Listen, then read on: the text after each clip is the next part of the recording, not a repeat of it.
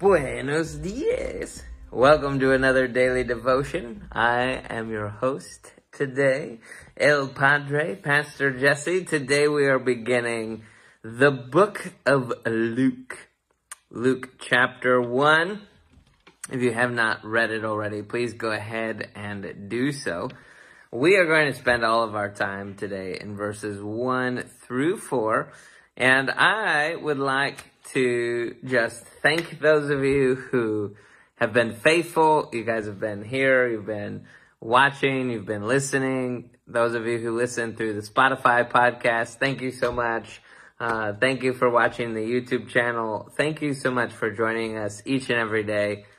Luke, we know you're joining in. Thank you guys so much. I know that for some people, it is a big chore to spend time in the Bible every day. And so hopefully this reading plan has helped you to be able to get into the routine. We're going to continue doing this, and hopefully by the end of the year, you can be in a healthy rhythm of spending time with the Lord each and every day.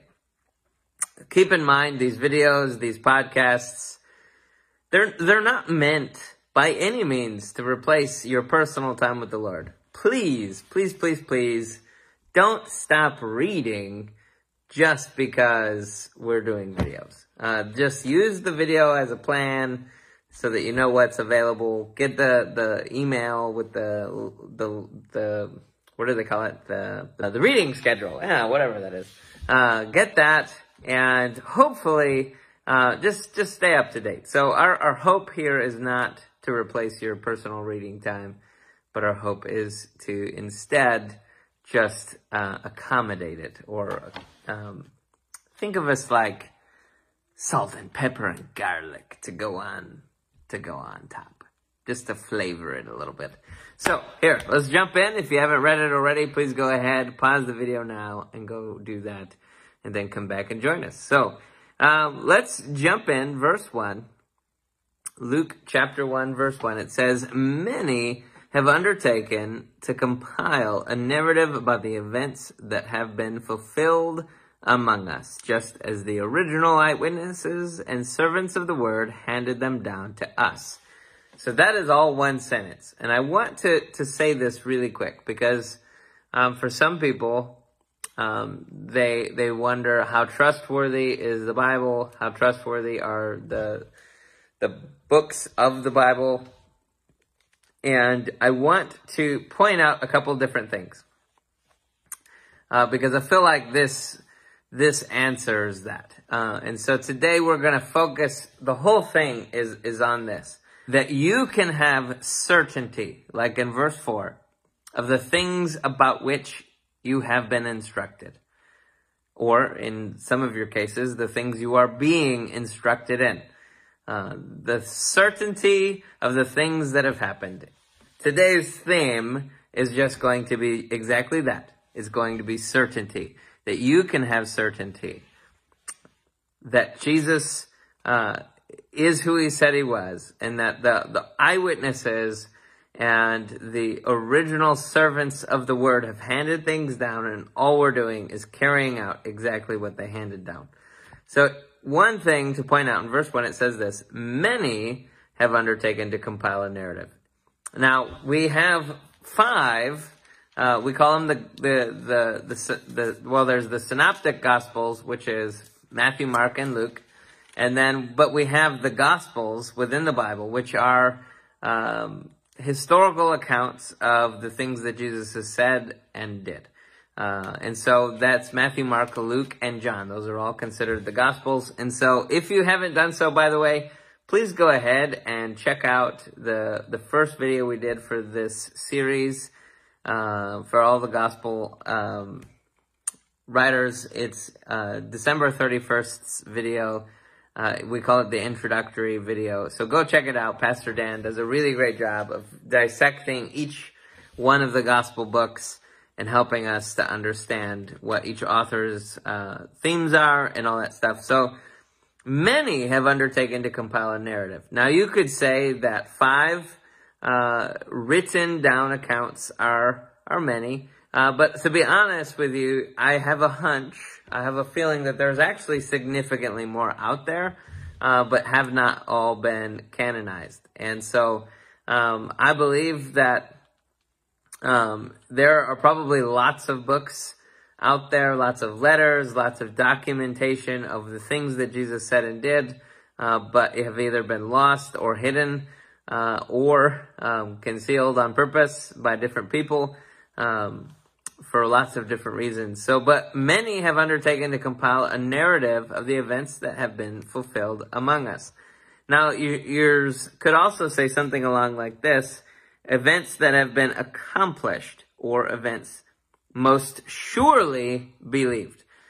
Most surely believed. The events that are surely believed. They are most surely believed. Or these are events that have accomplished. You can understand this. If you get nothing else out of this, you can believe with absolute certainty these events happened. The things that are documented in the Gospels, these are events that actually happened. The things that are documented that Jesus said, he said those things. The things that he said he did those things. There are eyewitnesses, more than one. In the Bible and in the book of Deuteronomy and in several other places, it says that every matter will be established with 2 or 3 witnesses. Witnesses. You have to have 2 witnesses. Think about it like this. This is really crazy to me, but there's a lot of people out there who don't want to acknowledge the eyewitness accounts of the people that were there. Now, Luke isn't claiming to have been there. Luke here is actually claiming, we're going to hear in a second though, that he interviewed the eyewitnesses. He's alive at the same time as the people that were standing there, and they do not take the time to discredit him. So here we go. Just as the original eyewitnesses and servants of the word handed them down to us. And now, keep in mind, Luke is alive at the same time as Paul. He's a disciple of Paul's. So he very well could have been alive at the time that Jesus accomplished all of these. Maybe he just wasn't there. But either way, he interviews these original eyewitnesses. Since I have carefully investigated everything from the very first to write to you in an orderly sequence, most honorable Theophilus, so that you may know the certainty of the things about which you have been instructed. So we see in the book of Acts, right? We see a continuation of how this story that takes place, starting with here in verse 5, it starts with the prediction of John the Baptist's birth, all the way into the prediction of Jesus' birth, and it details the history of the church, main events, things that take place in up until the end of the book of Acts, which basically goes to the end of Paul's ministry. And so one of the things that is really important for us to recognize here is that he has carefully investigated everything from the very first. There are lots of historians that will read the book of Luke and the book of Acts and think to themselves, wow, this guy is very detail-oriented.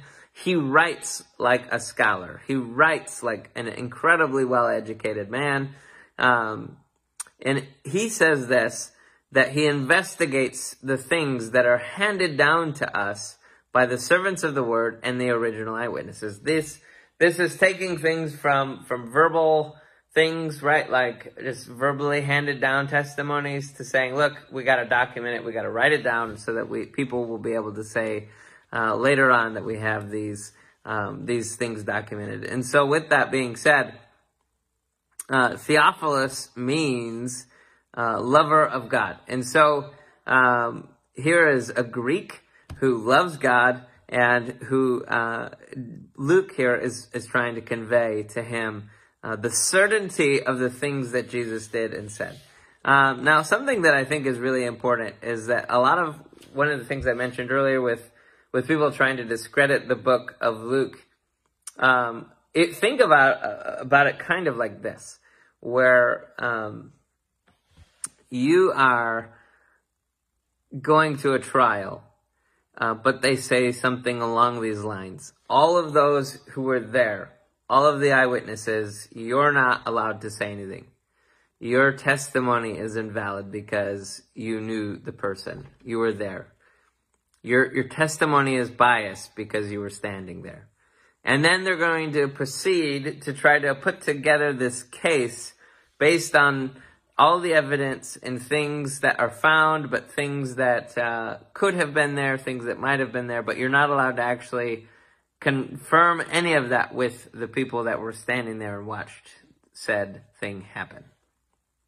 That's what they are doing with these books. They're saying that because Luke and Mark and John are, they're biased because they knew Jesus, they followed Jesus, they believed he was God, and therefore their opinions are irrelevant. Well, guess what? The reason that they're convinced is because they saw it with their eyes, they talked to the people who saw it with their eyes, they carefully investigated, and they decided that they chose to worship Jesus based on what they saw and read and talked to and heard. And so for us, each and every one of us, we've got to recognize this, that there is a certainty to the truth that's in this book. This is a book that is written by people who are eyewitnesses. This is a book that is written by people who interviewed eyewitnesses. Every single one of these things, there were people alive. There were people that were there. There were multiple people that witnessed these accounts. And they all could have discredited these things at the time. And so one of the things that I want to point out is this. They think that the book of Luke was written somewhere around AD 62. So think about it like this. Jesus would have only been dead for roughly 30 years, about the time that this was written. Which is like, I'm 35. So when I was 5 years old, it's that much time has passed, which is not a lot of time. That would be like when you talk to your grandparents and you ask them about what it was like when you were a baby, or when I was a baby. Does that mean that their account is screwed up, or does that mean that what they remember of when I was a baby, when I was 5 years old, does that mean that their testimony of what they remember is invalid? Not at all. That's a totally reasonable amount of time to recall things, to write them down. Now, if it had been 200 years, then we'd all have been like, well, clearly your grandma didn't live to 200 years old. So, with that being said, I want to point out this last thing, because he says this, so that you may know with certainty of the things about which you have been instructed. He is 100% trying to emphasize to Theophilus that the things that he has been instructed in other words, the way, the truth of Jesus, he wants him to understand that it is trustworthy, that he can absolutely be convinced. He can be certain that it is true. And also, something that you'll notice, here it says this, Luke says to write you an orderly sequence. In other words, the things that are written here are intended to be written in not just sequential order, but think of it more like a timeline, where Matthew and Mark, their stories are, they're not necessarily intended to be like read like you would read a chronological event. Sometimes it's just like, hey, here are the events that take place outside Jerusalem, and then here's this culmination of events that take place in Jerusalem. And they're not necessarily meant to be chronological, where I do think that Luke's version is absolutely trying to accomplish that. So with that being said, be aware, if you're not saved yet, Luke is absolutely going to be trying to convince you, unless you're Jewish, a Gentile, he's trying to convince you that you should believe in Jesus. And so with that being said, as we go through the book of Luke, you're going to recognize that he's absolutely trying to convince you of that. And another emphasis he's going to be making is on the Holy Spirit. So as we dive in, I'm just going to read real quick.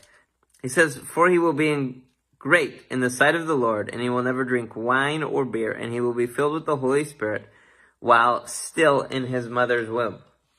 I want you, if you can, take a moment and underline that, because this is kind of an interesting thing here. It says that John, who will become known as John the Baptist, will be filled with the Holy Spirit from inside the womb. Which means that you and I can also have the Holy Spirit from the moment that we are in the womb. But what's interesting to me is this. It says in verse 16, "He will turn many of the children of Israel to the Lord their God." So if you have any kind of way of marking it, I just want you to underline those two in particular verses. And then let's go on, get another color or something like that, and go on to verse 17. And he will go before him and in the spirit and the power of Elijah to turn the hearts of their fathers to their children, and the disobedient to the understanding of the righteous, to make ready for the Lord a prepared people. John's job here is to prepare the people of Israel, the people of Jerusalem, the people of Judea, to be prepared, to be ready for the Lord. And so we know this, that our purpose is very much the same in many ways. That our job is also to turn the people around us to the Lord. We may not have the specific calling of the people of Israel. Some of us do, some of us don't. But we all have the calling to share the gospel. We all have a calling to make disciples. And so with that being said, I don't know how many of you guys have heard this, but our hope through this church, Redeeming Life Fellowship, that our vision would be to see 10% of the Whitley County population reached, discipled, for the glory of God. And so with that being said, our hope would also be that you, as you watch these videos, that you would be willing to join us in accomplishing that mission, that we would go out, we would share the gospel together, that we would be willing to spread the good news of Jesus Christ, that those people can also be instructed in the testimony of Jesus, and that they can also be certain of those events. Let's take a moment now and let's pray, and then we'll close. Lord, we thank you so much for everything that you've said. Lord, I pray that you would build our faith, Lord, that we would believe the words that we've read. Lord, we pray that you would help us to understand that we too also have a calling to introduce people to you, that we would prepare people for you. And Lord, we ask that today you would give us an opportunity to share our faith with somebody. In Jesus' mighty name, I pray that the certainty of your people would arise, that we would be more and more convinced of these events. In Jesus' mighty name, amen. All right. Thank you so much for joining our video today. If you haven't done so already, please go ahead, subscribe to the channel, click the little bell, and you'll be notified when our videos come out. Also, if you haven't seen it yet, you can go to Amazon and search Jesse Eisenhower and A Letter to the Fatherless. It is available. You can read chapters 1 through 3 for free. Please, please, please, please check it out. Please leave a review. We need your help. Leave lots of reviews. Even if you don't like what you read, leave a review anyway. It'll help us. Also, we have 2 other podcasts, the A Letter to the Fatherless podcast and Fire Within podcast, which is more of an emphasis on sharing the gospel. You're welcome to check those things out. Please do. They're on Spotify. We thank you so much for tuning in, and we will see you next time, also known as tomorrow. Peace out, Girl Scout.